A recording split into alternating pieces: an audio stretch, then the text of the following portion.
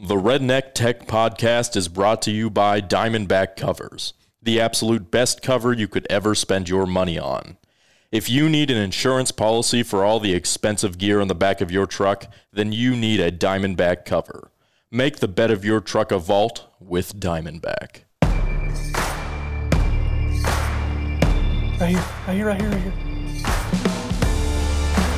Yeah. You want it?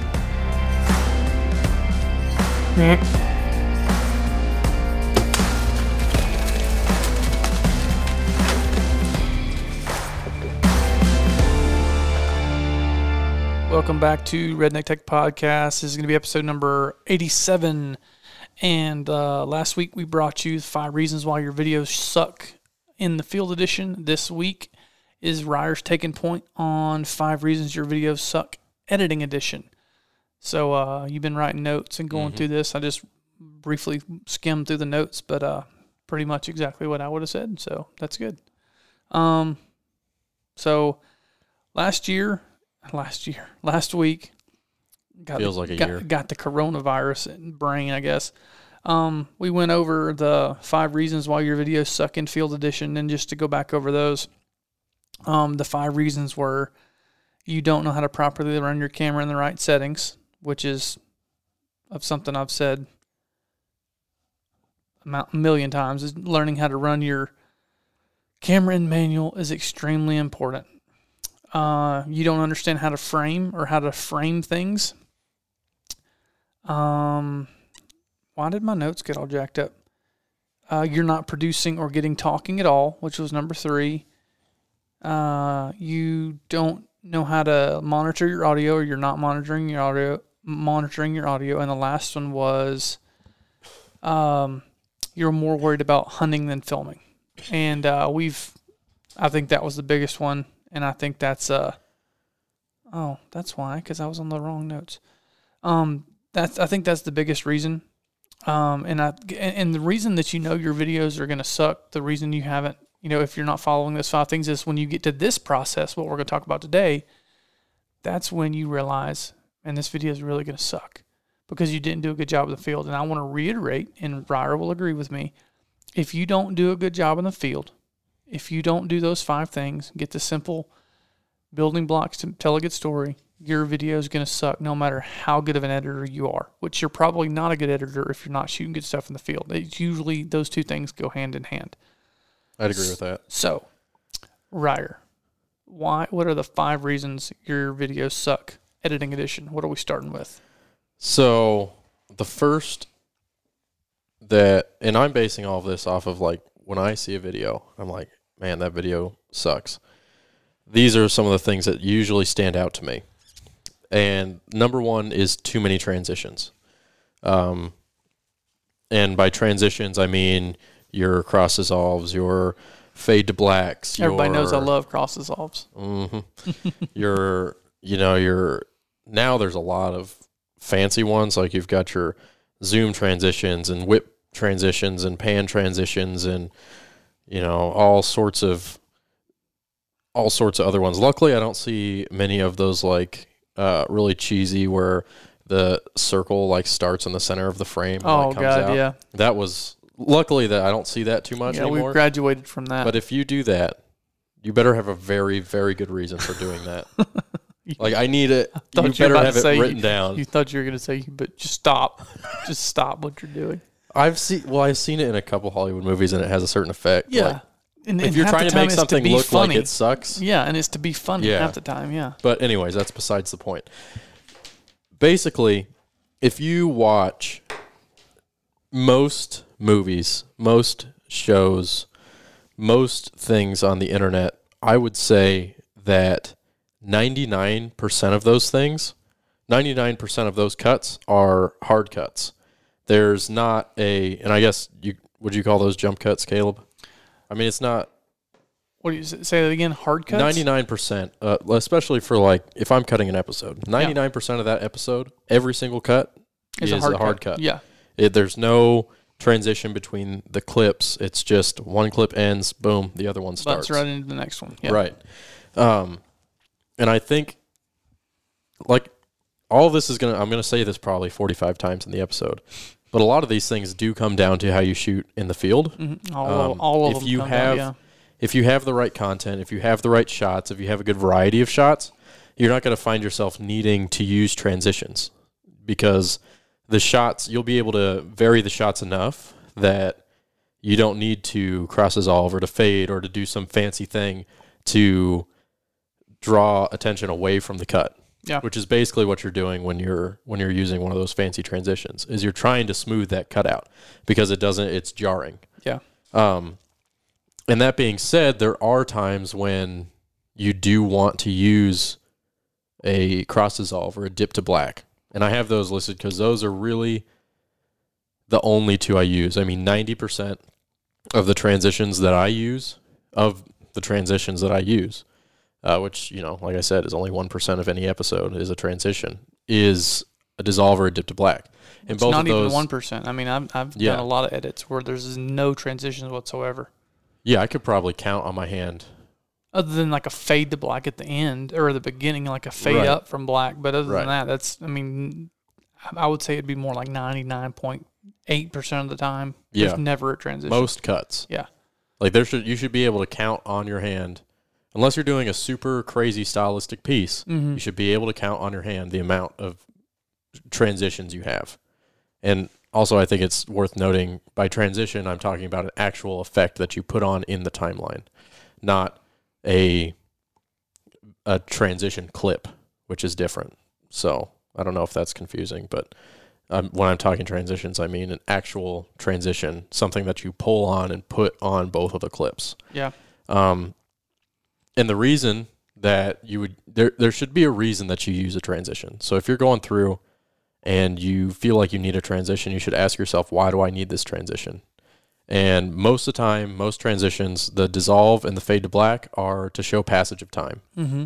So your fade to black is usually showing, okay, it's the end of the day, we're going to the next day. A cross dissolve usually for me. Or it could be the end of the next scene too. But it's a scene. Passing of time, yeah. Yeah, a fade to black is usually a large chunk of time, relatively, between whatever you faded to black from and whatever fading to. And then you've got a cross dissolve, which is the same, usually a passage of time, but usually a shorter passage of time.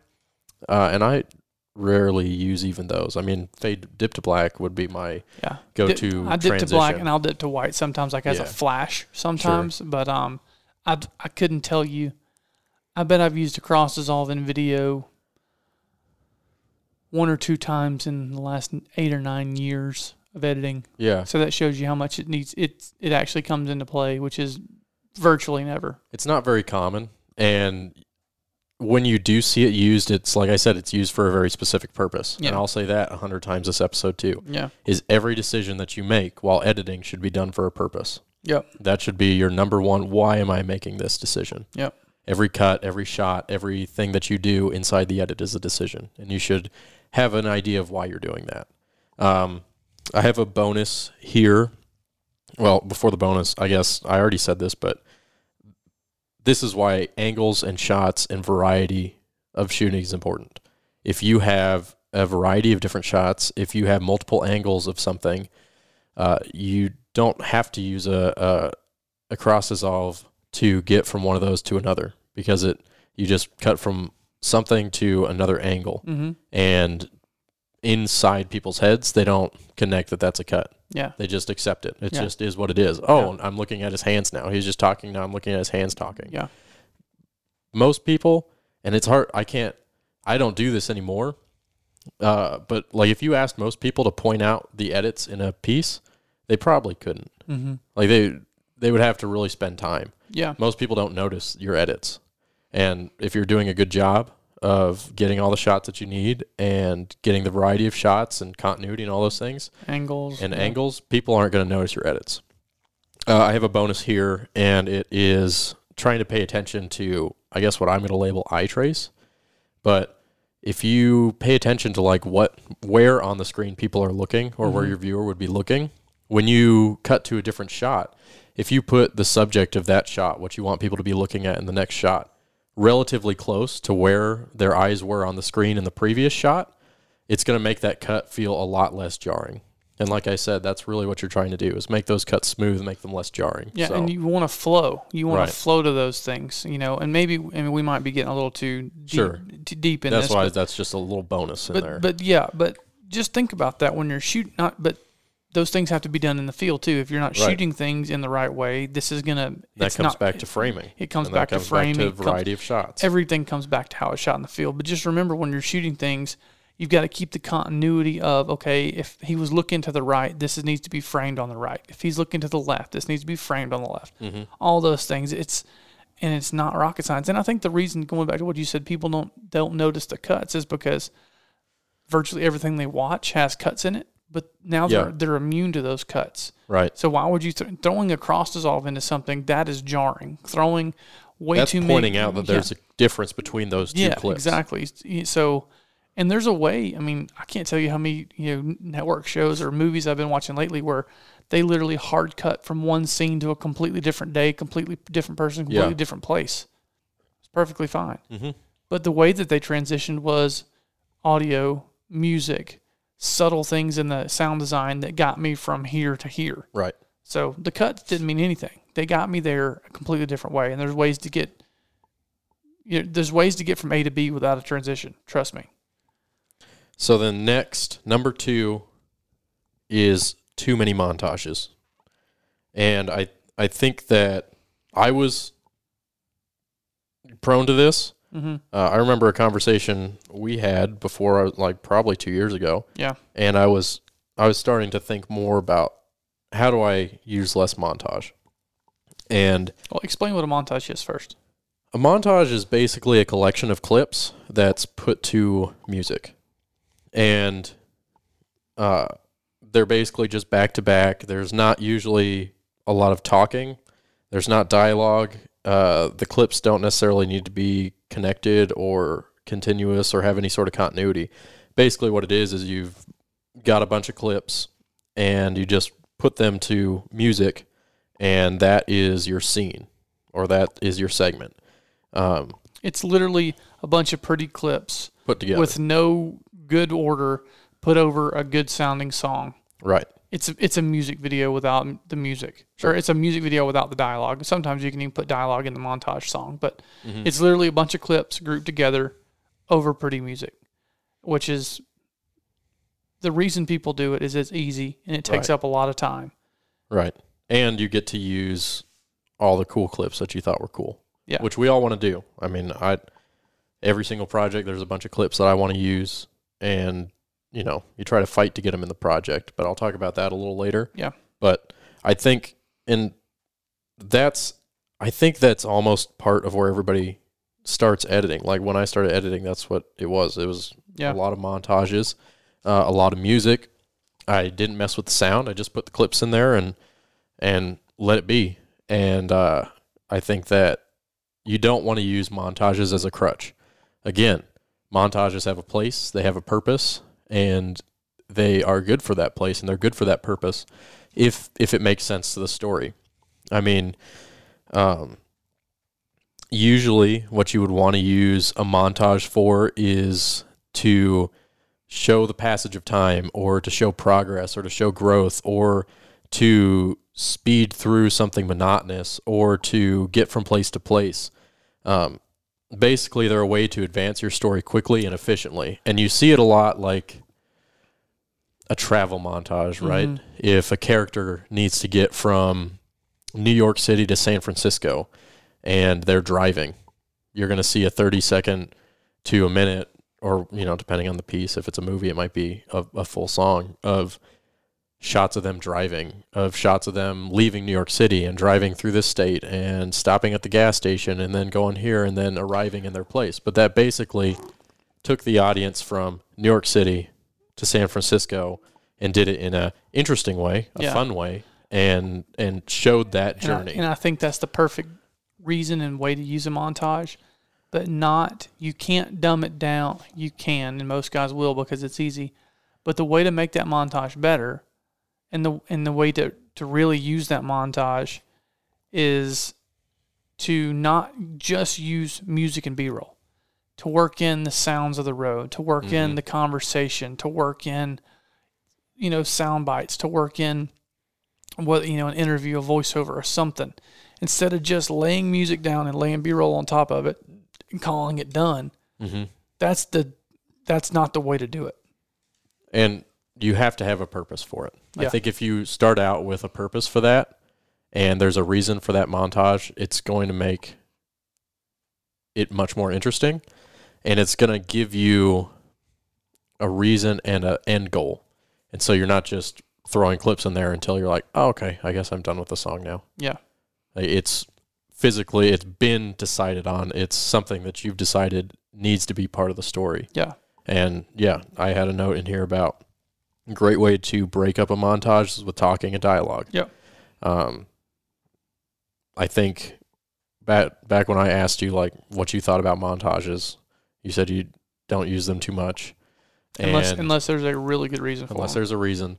And usually keep them to 30 seconds to a minute at the most. And Yeah. I still try to stick to that. Yeah. If you're going to use a montage, you try to stick it with 30 seconds or a minute. I mean, you really don't need that much more time. No. I think I saw somewhere that most montages, you could have a title card saying exactly the point of what that montage was trying to get across. Pretty much, yeah. Rocky as in Rocky Balboa. Rocky trains for his upcoming fight and goes from an okay fighter to a great fighter. That's the point of that whole montage. That was the whole point of the thing. So keep that in mind. If you're going to do a montage, have a good reason for it. Don't use them as a crutch. Nope. Exactly. Number 3, you can't edit to the beat or with the music. This is a big one, especially for me. I like music, and I'm a very musically, I guess, motivated person, or I'm in tune to music usually. So if I'm watching an edit and the cuts of that edit do not line up to the beats of the music, Yeah. it's jarring to me. Oh, yeah. Like it makes me And it's not angry. hard. It's not hard to do. Yeah, it makes me inexplicably, like, I'm not angry. My brain is just like, it doesn't line up, Yeah. and it jars my brain. The image, It's uncomfortable. yeah, it's uncomfortable. It makes you anxious. Yeah. And it just doesn't feel right because it's not lining up with the beats of the song. Yeah. So if you're going to use music, you want to make sure that your edits line up to that music. Mm-hmm. And it's pretty easy to do. You take the song, you listen to the song, and you put your clip wherever you want it. Usually you build from A to B, so you put it next to your last clip, you listen to the song, you find out where the beat is, pause the video when the beat hits, cut your clip to there. Mm-hmm. Line your next one up Line there. your next one up there. Go to the next beat. Go to the next one. Yeah. You can do it that way. You can sometimes use the audio waveforms if you want to be really specific, and look at where, like, you can see the beats in the audio waveforms. Look at where they are. Look at where your clip is. Put your playhead at that point and cut it. What I like to do is, if I'm really editing something to the music like that, is I'll lock the track, I'll play through it, and I'll pause it where I want. I'll put that clip in. I'll pause it where I want that clip to stop, and I can just press W on my keyboard with Premiere, and that'll cut the end of that clip off and take all the clips that were behind it and just bump them right up next to it. And so if I have 10 or 15 clips laid out and now I'm going to go sync it to the music, I can just press Q at every beat, and it'll just W. Yeah, W, I'm sorry. Q does the opposite, but for the front of the clip. Yep. So that's a really easy thing to do. If you have a sequence that you don't necessarily want to line up with music, go find a song that doesn't have a whole bunch, like, big beats, or You just want like a more of a like an ambient, like a bed. You Yeah, want like a nice bed. And the reason and there's music does so much for your edit that tells your viewer how they should feel. Mm-hmm. So if you're doing something with lots of big beats that you're needing to edit to music, it's probably going to be something action oriented. It's probably going to be something intense in some way. It's going to be something probably pretty fast moving. And then when you need something that just has a bed, like a really nice rhythmic bed, it's probably going to be something that's a little more mellow, something that's laid back. It might be a sad scene. I mean, you guys have watched enough to know what music needs to be used where. You don't need to use hard metal music for everything that you do and lay a bunch of clips in there, throw a couple kill shots in it and call it good. But remember when you're editing the music, and I put this in the notes, there's a time to edit to the music, and then there's a time that you've got to break that cycle too. And usually when you break that cycle of editing the music is when you introduce dialogue. And then you've got to hide that dialogue edit. Which, are we getting ahead of ourselves with L and J edits? Or was that in there? You're getting ahead of yourself. Okay. All right. Well, there's a time to edit to the music, and then there's a time to break that monotony to where when somebody comes in and starts talking and there's dialogue into that subset, like say for instance, you're editing a spot and stalk on an elk, and you've got a song that's got big beats of guys sneaking in. All right, we've got a shot of him tied to his hands on the bow for a shot. There's a beat. Next shot's a wide shot of him sneaking in. There's a beat. Next shot is knocking his air or clipping in his release. There's a beat. All right, and then the next clip is going to be him talking. Okay, well now what we're going to do is we're going to take that clip of him knocking or clipping into his release, cover that talking with, that would be what, a L edit? Yeah. Which we're getting ahead of ourselves. But no. Then we would lower our we would lower our music, cover that edit up, and then now once we show them talking and telling us what's happening, we don't have to edit to the music anymore. Because now we've lowered the music, we've taken the emphasis off the music, and now we're putting the emphasis on what's being said. And as soon as we go back to B-roll and the talking stops, we go right back to our beats. Now we edit to our beats again. Really hope that made sense. It's much easier to show you like on a timeline than it is to explain it over audio, but we do have the capabilities of doing that. We do not have the time. I think additionally, don't be necessarily enslaved to the music either. Like edit to the beat, but you don't have to edit to the same beat every time. Yeah. You don't like, if there's 1 second between the beats and you have a 30-second thing and you edit to have one clip start and end on every single beat, you're going to have 31-second beats. That's super monotonous. That's a lot. And you don't, unless there's a purpose for you being like that, or for that edit doing that, if you're doing it for a certain reason or to get a certain response or to show something, try to, mix it up. Have sections that are fast, have sections that are slow. Listen to the song and know when, okay, this is a fast part of the song, or it's picking up, or it's slowing down, or, where are the pace changes inside the songs? Because any good song is going to have pace changes, so work with those in your edit. Mm-hmm. Like, don't just edit to every single beat. Edit to beats, make sure it flows, but I don't know why I'm out of breath there. Forgot to breathe when you're talking. I do that sometimes. Edit to the beat, but you don't have to be enslaved to that specific beat. Yeah. And like you said, like you can break out of that with talking or with a certain kind of clip. If you can have one clip be really long, and if this is something that sounds complicated, it's really not. And I say this in every class that we do every year, this is something that we go over, is how to edit to music and then how to break up the monotony of editing. And it's really easy to see when we do the August class. This will be something that we for sure go over. We'll be going over, all these little editing things, and showing you, look, this isn't hard, and literally showing, all right, here's the music we're picking, here's the B-roll we're picking, here's the dialogue we're picking. All right, how do we make this flow? And then we start throwing it in there. And like I said, I know you guys are listening on an audio podcast, but don't think that this is harder than it is, because it's not. And with a little bit of practice, it will become second nature. The last part of the music that I have is the reason you want to align your shots with music sometimes also is to help sell a moment, to help sell a feeling, like you said. If you have a stock going on, you have a really suspenseful sequence, and you've got a really nice suspenseful music track, and it's building and it's building and it's building, and the rhythm of that whole scene is tied into the song, and the emotion of that scene and the suspenseful feeling the audience has is going to be building and building and building and building.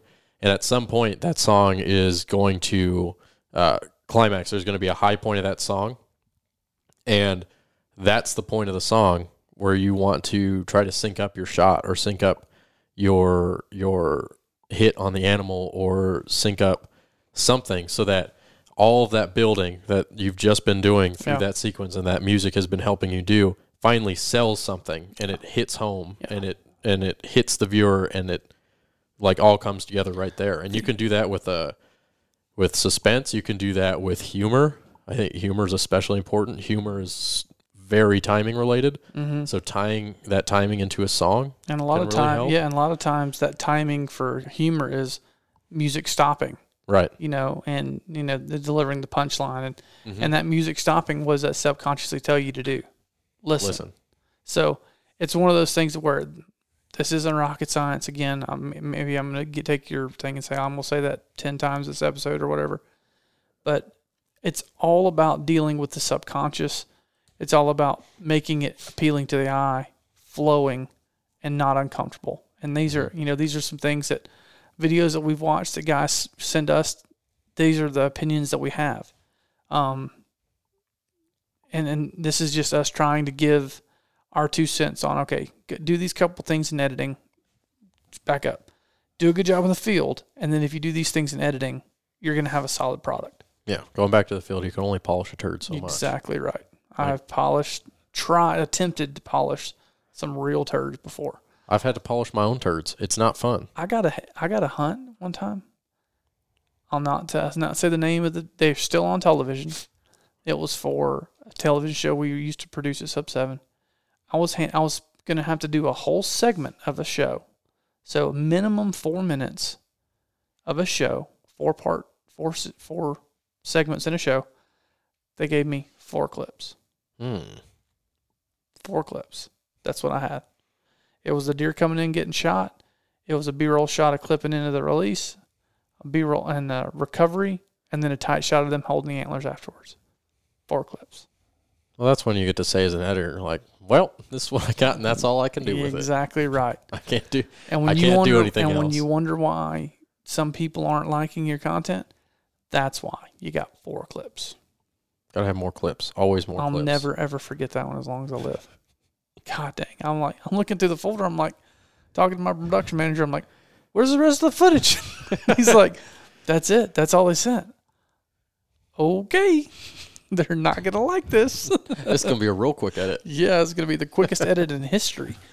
So, yeah, lots of bump ins, lots of... We're about to go over that. Don't give away the secrets. Sorry. Go ahead. All right, number 4, numero cuatro. I bet you didn't know it was We're on number 4? I thought we were on number 3. We just were on number 3. Now we're on number 4. Sorry, it shows you how much I'm paying attention. Numbers work like that. Okay, that one is you don't know how to trim the fat. Oh, yeah. I like this one. And this is a very important one. This is going to be key to how you get people to continue to watch your video. Yep. How you keep people interested. Especially me. Yeah. If Caleb isn't interested in 15 seconds, gone. Won't watch it. Nope. The attention span of a flea. I'm worse because I have ADHD. Yes. Basically, what this means is things are too long. Yeah. And when I say things, I'm talking about your shot. That shot is too long. That scene is too long. That person talking is too long. Mm-hmm. You left in all the ums, ahs, in there.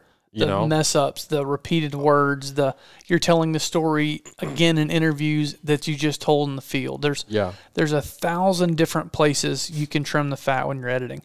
I get sent stuff all the time that's a 10, 12, 15-minute edit that could be a really good 3-minute edit. Mm-hmm. That could be a really good 5-minute edit. And you're like, really? How can you take a 15-minute edit and trim it down to 5? Bring it to me and I'll show you. Don't repeat things. You cut out all the unnecessary things. Well, and you know how I learned to trim the fat, and I might have told this story before, and this has stuck with me more than probably anything I've ever done. It was that same show, not the same episode, but the same show. It was the first show I'd ever edited for television at Sub 7. This was in 2012, 11 or 12. I don't remember. A long time ago. I got handed a hard drive by chance, and he said, I need you to take these 4 hunts. There's 4 hunts on this hard drive, and I need you to make a 22.5-minute show. Each hunt is a segment. Segments can be no shorter than 4 minutes, no longer than 8 minutes. Make all 4 add up to 22.5. And I'm like, okay, I can do that. It took me probably a week, if not more, to do the first segment, the first 4 to 8 minutes. Now I do that in a couple hours. It probably took me, at least a week. And I took it to Chance, and I was so proud of it. Or I called him into my office, and I was like, hey, check this out. Watch this. And it was like, I can't remember the exact. It was like probably 6.5, 7-ish minutes. And he watched it, didn't say anything. He's like, it's too long. Shorten it. All right. So he walks in the office, takes me another day or 2 to shorten it. Call him back in there. I'm like, all right, watch this. Still too long.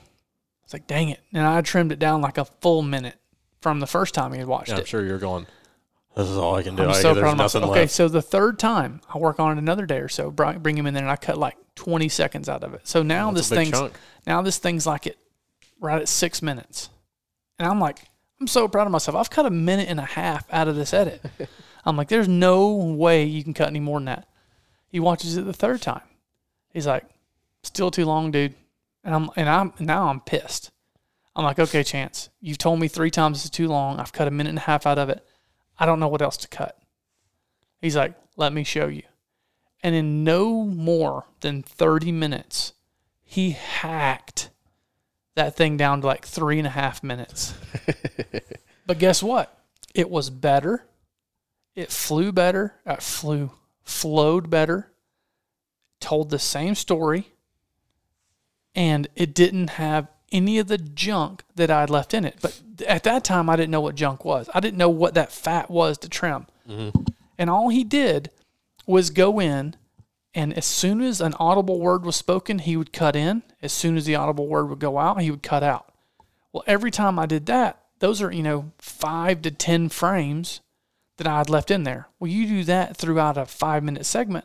Well, you cut out 10, 15 seconds right there. Mm-hmm. Then he went into every one of my B-roll clips. He shortened those up to the exact length they needed to be. Then he would go under all the talking. He would cut out every every ah, every gap, every time there wasn't an audible word spoken, he would cut it out, cover it with B-roll. Then every time, and then twice in there, they had said the same thing in interviews that they had said in the field. And he's like, they've already said that one time. I don't need to hear that again. He cut it out. They've already said that. Cut it out. They just showed that. I don't need to hear it again. Cut that out. And in 30 minutes, that took me probably 2 weeks, he just completely changed my entire outlook on editing in 30 minutes. But he made it better because he kept me engaged. He kept the flow there versus he took a 7-minute edit and cut it down to less than 4. I had to add to the thing after he got done with it. So that's what we're saying about trimming the fat. There are so many places, every every ah, every little tail at the end of a dialogue where somebody's talking, all those pieces need to be cut out. But with that being said, if you do not have B-roll, you haven't done a good job in the field of telling the story and getting all the clips you need, it's really hard to hide those edits and trim that fat. But I can't tell you how many freaking things have we watched where there's 45-second clips that could be cut down to 10. With no B-roll. With no B-roll. Or the 45 seconds of somebody talking straight, no cuts, uhs, ahs, ums. They say the same thing 3 times. Yeah. And then they get done with that. And then they show you everything that they've just talked about for 45 seconds for another 45 seconds. Again, yeah. And you could have cut that down to 20 seconds total. Yeah. Drives me insane. So, yeah. So that's what we mean by trimming the fat. Now, I was giving away a little nugget a minute ago. You can go ahead and give that nugget away. Sorry. Well, I think the first thing that you need to do whenever you're editing something is you want to advance your piece and tell that story as fast as will get the point across and give the viewer all the information they need. And and get the emotion that you're trying to get out of that section or that piece out of that, but no more. Mm-hmm. And what that comes down to is, one, knowing the story that you're trying to tell, and two, and this is something that I had to learn, and I think I continue to have to fight with myself over, is not being precious with your material and your ideas. Same thing, yeah. You can't. You get really invested in an edit, especially if you shot it. Yeah, if you shot it, you have shots that you want in that edit because I tell myself in the field, I can't wait to put that in a timeline. Yeah. And then you get back to the edit and you're like, just doesn't fit. It doesn't fit anywhere. Mm-hmm. Or you try and shoehorn it in, and I come and watch it, and then I'm like, why do you got that shot in there? It doesn't make any sense. That's stupid. Cut that whole. There's a whole minute and a half there that we don't need. And then you as an editor or as a field producer are so invested in it that you feel like you have to have it, but in reality, it doesn't fit. And you got to remember that your audience doesn't know how much effort you took into. They don't know how much effort you put in those shots. They don't know how much effort you put into that sequence or that edit. And frankly, they don't care. They don't care how much. They want to see good stuff. Like if that whole thing took you a day to shoot, but it's great, they don't care. Mm-hmm. If that thing took you 5 months to shoot and it sucks, they don't care. They don't care. They just want to see what's good. And so as you're editing, you want to ask yourself, is what you're showing, is what they're saying, is the information that you're giving to the audience useful? Is it relevant? Do they care? Does it give them things that they need to know to understand what's happening? Who, what, when, where, how, why, and whether? Mm-hmm. Does it reveal something about a character? Does it show somebody's character traits? Does it show that they're a funny person? Does it show that, maybe they're stressed? Does it show that they're excited? Does it elicit an emotion? Does it make you feel happy? Does it make you feel sad? Does it make you feel this? And does the audience care about that? And ultimately, does it help tell your story? You just have to be ruthless, especially on shorter form content. Yeah. If you've got a minute to tell something on Instagram, you may think that that's a long time. I promise if you go to edit a minute of things, it's not a long time. No. And you're going to be like, I don't have enough shots. Mm-hmm. So you just have to be ruthless and just know exactly what you're trying to tell the audience and tell them only that. I don't know anything else in that point that we didn't go over. I thought you were about to give away the jump cut. No, that's next. Oh, sorry. Number 5. You don't know how to hide your edits. Ah, there she is. Oh, also there's a bonus, so stick around. So stick around, guys. But wait, there's more. If you call now, we'll throw in an extra point for the price of free $99. All right. Should I talk like that for the rest of this? No, please don't. Are you sure? Yeah. Okay, so you don't know how to hide your edits. What I mean is you are jump cutting, you're hard cutting to every single clip, and that's all. That's all. You're not using B-roll. You're not using punch-ins. You're not using an L cut. You're not using a J cut, and I'll go over those. Mm. I know you're excited. I'm so excited. I've heard you use that before, but I knew that's what they were, but I didn't know which one was which. Yeah. This is fun. This is fun little editing things. Yeah, something like that.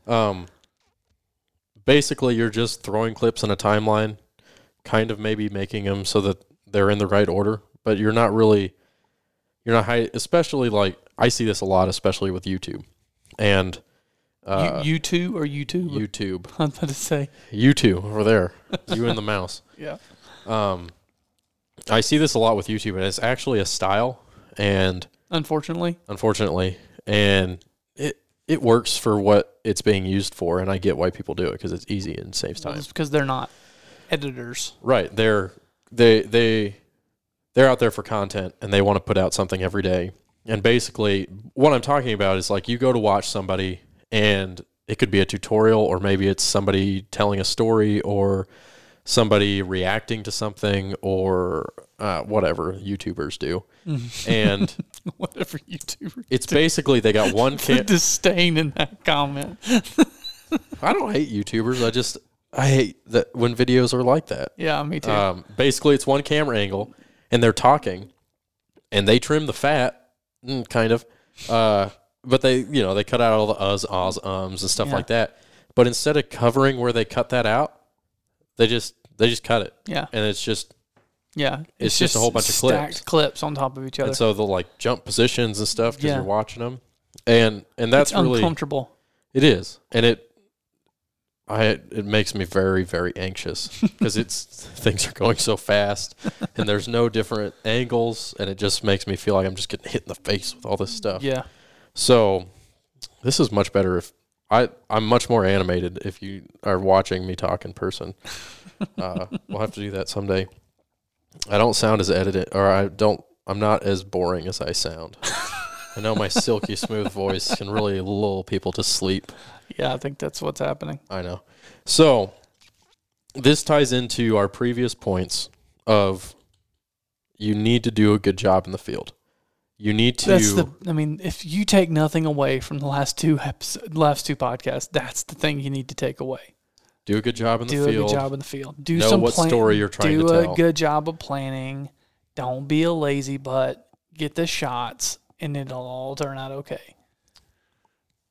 Mostly. Yeah, most of the time. So when you're in the field, you need to I wrote it down really nicely here. I guess I can't find it. You need to make sure that you get all of the visual shots that you need to tell whatever's going on, and you want to get people talking about whatever's going on so that you have both of those things. And you want to get different angles. You want to get all your B-roll. And so then when you go to trim your fat, you can start putting that B-roll over those cuts that you just made. Mm-hmm. You wanted to trim that you want to cut out that whole thing of that guy in the middle of somebody saying something. They already said something you don't need. Yeah. You want to cut out that 10 seconds, but you don't want a hard cut. Yeah. So you need B-roll to hide that. Perfect example of that is say you're filming a deer hunt. You're filming in the evening, and you get whoever you're filming or yourself, doesn't matter, talking and opening up. Hey, it's October the 1st. It's opening day. We're out here. We got this, that, and the other thing, and you talk for 5 minutes on camera.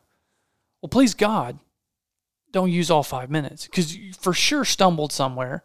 You for sure repeated yourself. Right. You for sure told us some information we don't need.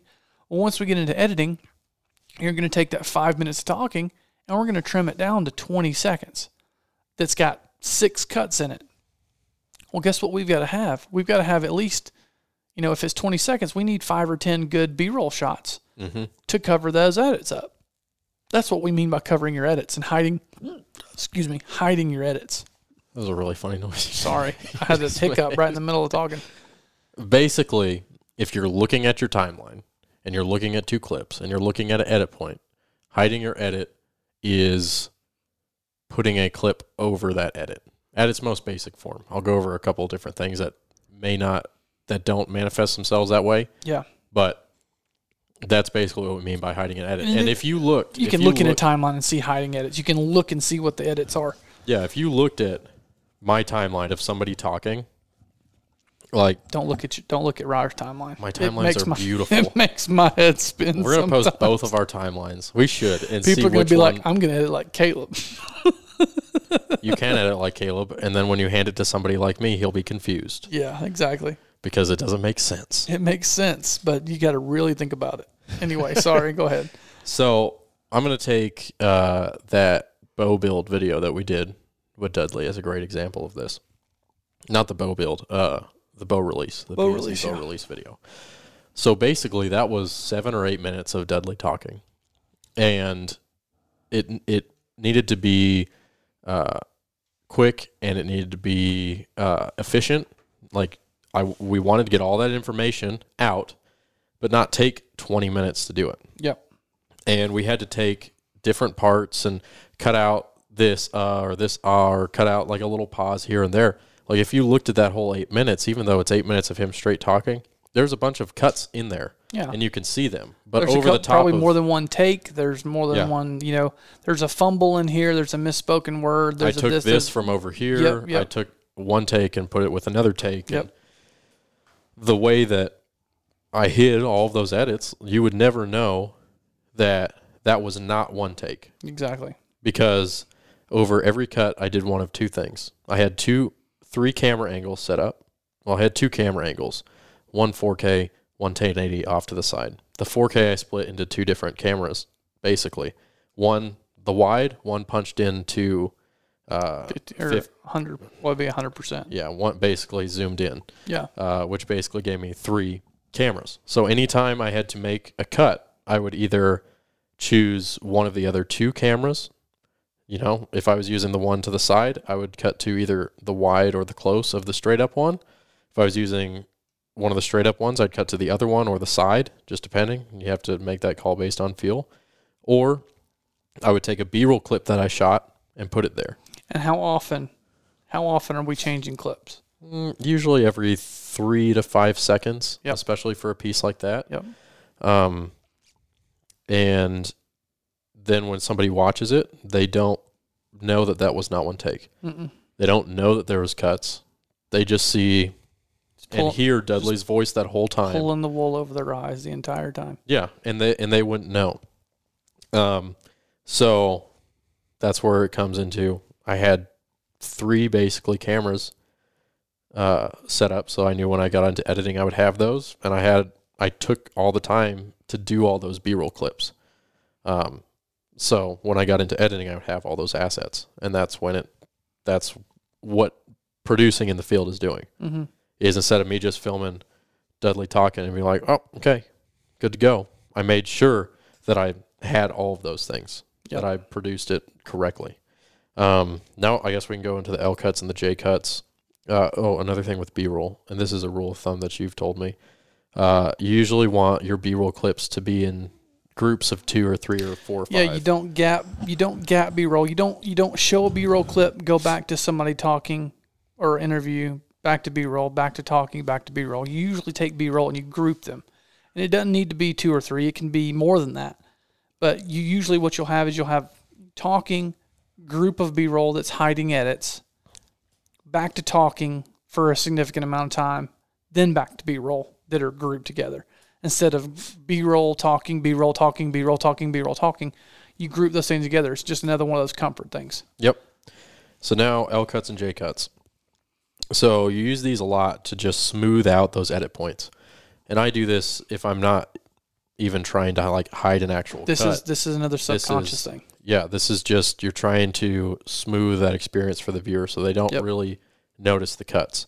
An L cut, basically, if you're looking at the timeline and you've got a video clip, an audio clip associated with that video clip, another audio clip, or another video clip with an audio clip associated with it, just like how it comes off the camera.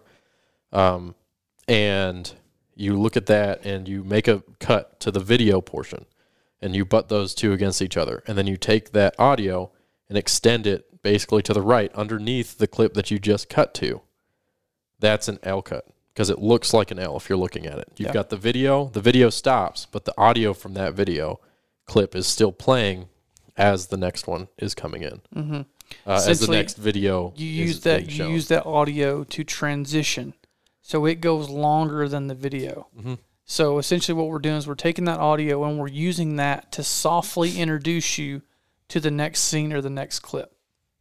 Right. That's the premise behind it. Mm-hmm. And a J cut would be the opposite. Yeah. So the audio from the clip you're about to cut to comes in before you actually see that clip. Yeah. And I would say I probably use J cuts more than anything else. Yeah. To basically have that audio of whatever's coming next come in, and it just subconsciously prepares your viewer for what they're about to see. Yeah. Like if you say you're cutting from,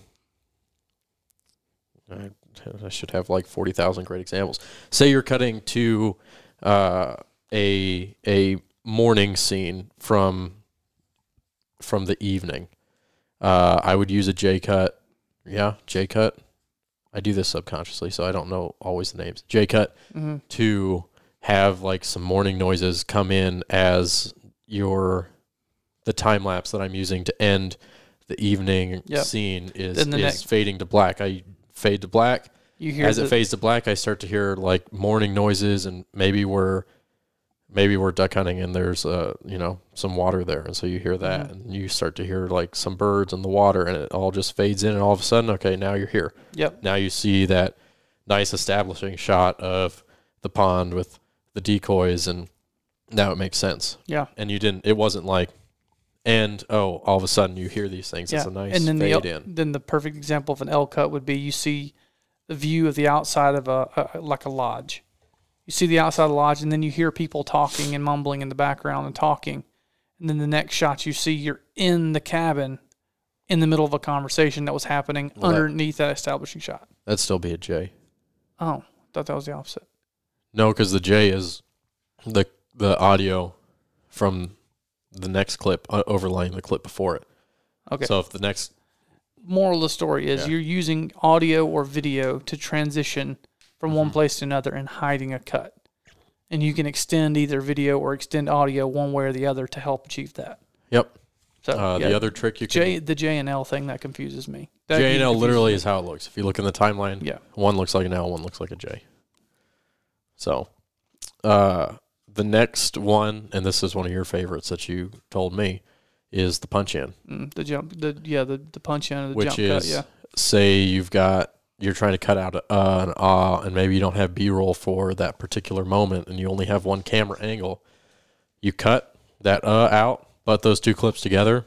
Bump in 10 to 15, 20%. Bump in 10 to 15% on the second one. Let it go, and whenever you need to come out of that, you bump back to standard size. Voodoo magic. Yep. I use that one a lot now. I can't remember who taught me that. It was either Chance or Nate. Those are the only two people that really taught me anything there. The next little point of how to hide your edits, angles, have multiple angles, like I said. That helps. It's hard and it's more crap to keep up with, but if you have two cameras on any shoot, a good editor can make you look like a rock star.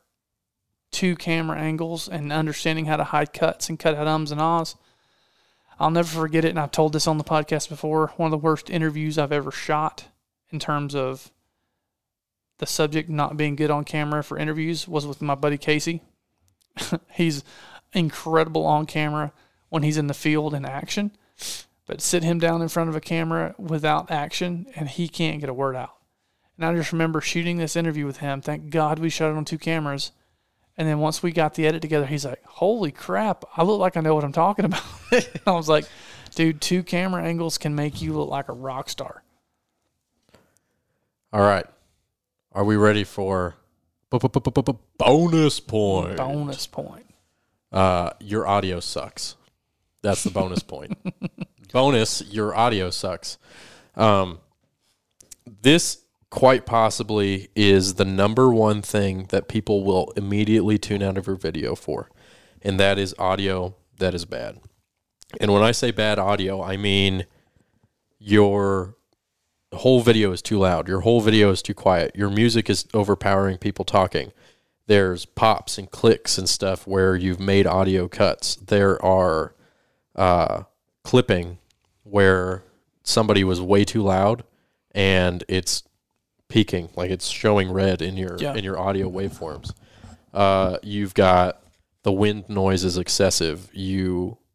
One thing about bad audio is having no audio at all. Having no audio throughout a whole section, or ambient, your ambient is too loud, or you don't have any ambient. Ambient audio, to explain if you don't know what ambient audio is, it's like, what's the sound going on that's not the dialogue or not the talking? It's the birds chirping. It's the leaves crackling. It's the wind blowing. That's your ambient audio, the ambient sound around what's happening.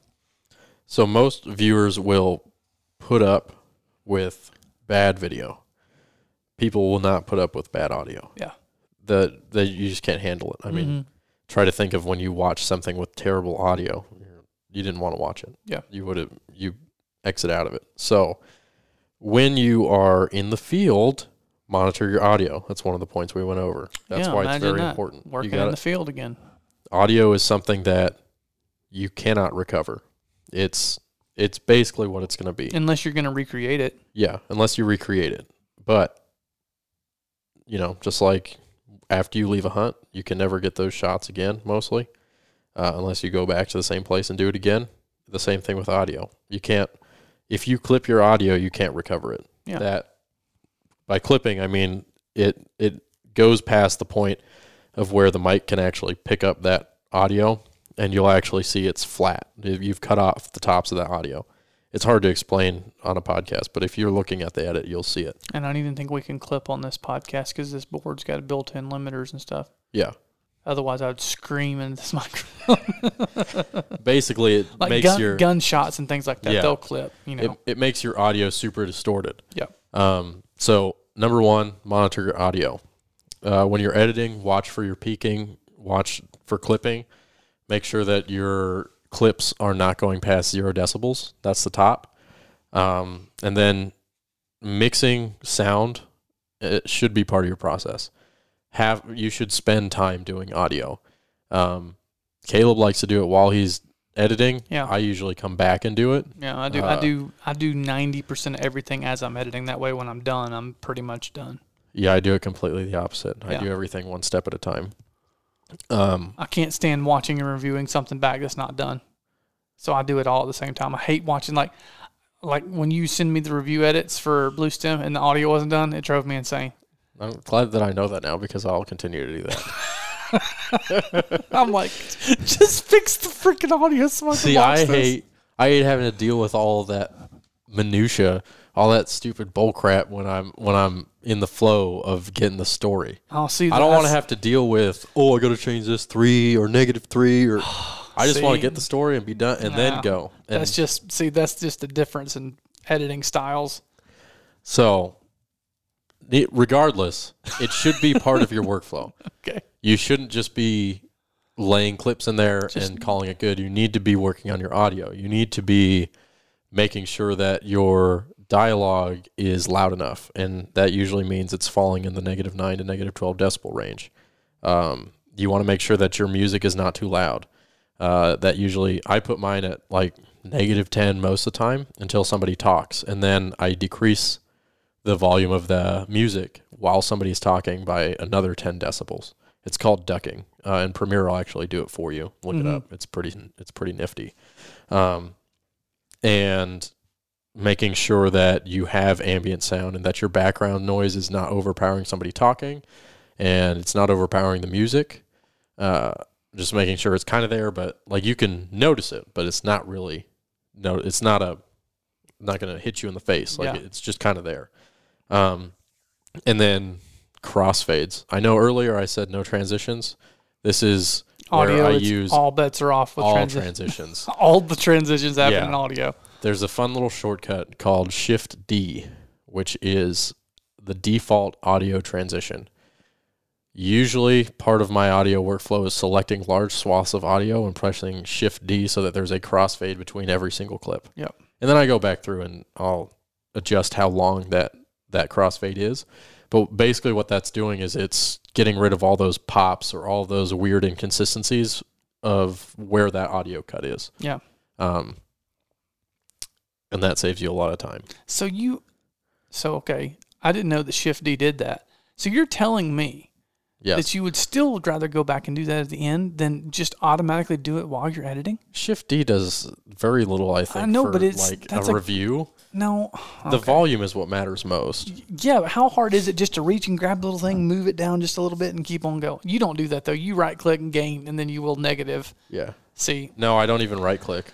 It's either G or Shift G, and it opens up the whole dialog box. See, Ryer knows more shortcuts than I do. He knows significantly more. He shows me shortcuts. I showed you a shortcut the other day, and I was pretty happy with myself. F? Yeah, if you press F. That's fine. Yeah. See, I wish I would have known that years ago. I like the Q and the W. I've been using that. I didn't know that one. Yeah, F for people who are wondering is if you select a clip, have your cursor over it. Yeah, you select a clip or you have your cursor over the clip and you press F. Have your playhead and the clip selected. If you press F, it will bring up that clip in your source monitor. Yeah. And not only does it bring up the clip, it brings up the in and out points. Mm-hmm. Because I used to just go right click, reveal in project, and then I just have to like guess. And that was a pain. Yeah. So yeah, especially because I was being dumb and I was just editing, and so I was making these. I was just kind of. There was a bunch of dialogue, and so I was just laying video clips over the dialogue as B-roll. And then I did that for about a day, and then I realized that at some point I was going to need the audio for all of those. Yeah. And I showed you. And I was like, this is really going to be not so much fun at all. Yeah. And then he showed me that, and my life is forever changed. Yeah. But I think the tally is still in my favor for how many shortcuts I know versus he does. But as far as handiness, I think mine takes the cake. I don't know. Q and W is pretty good.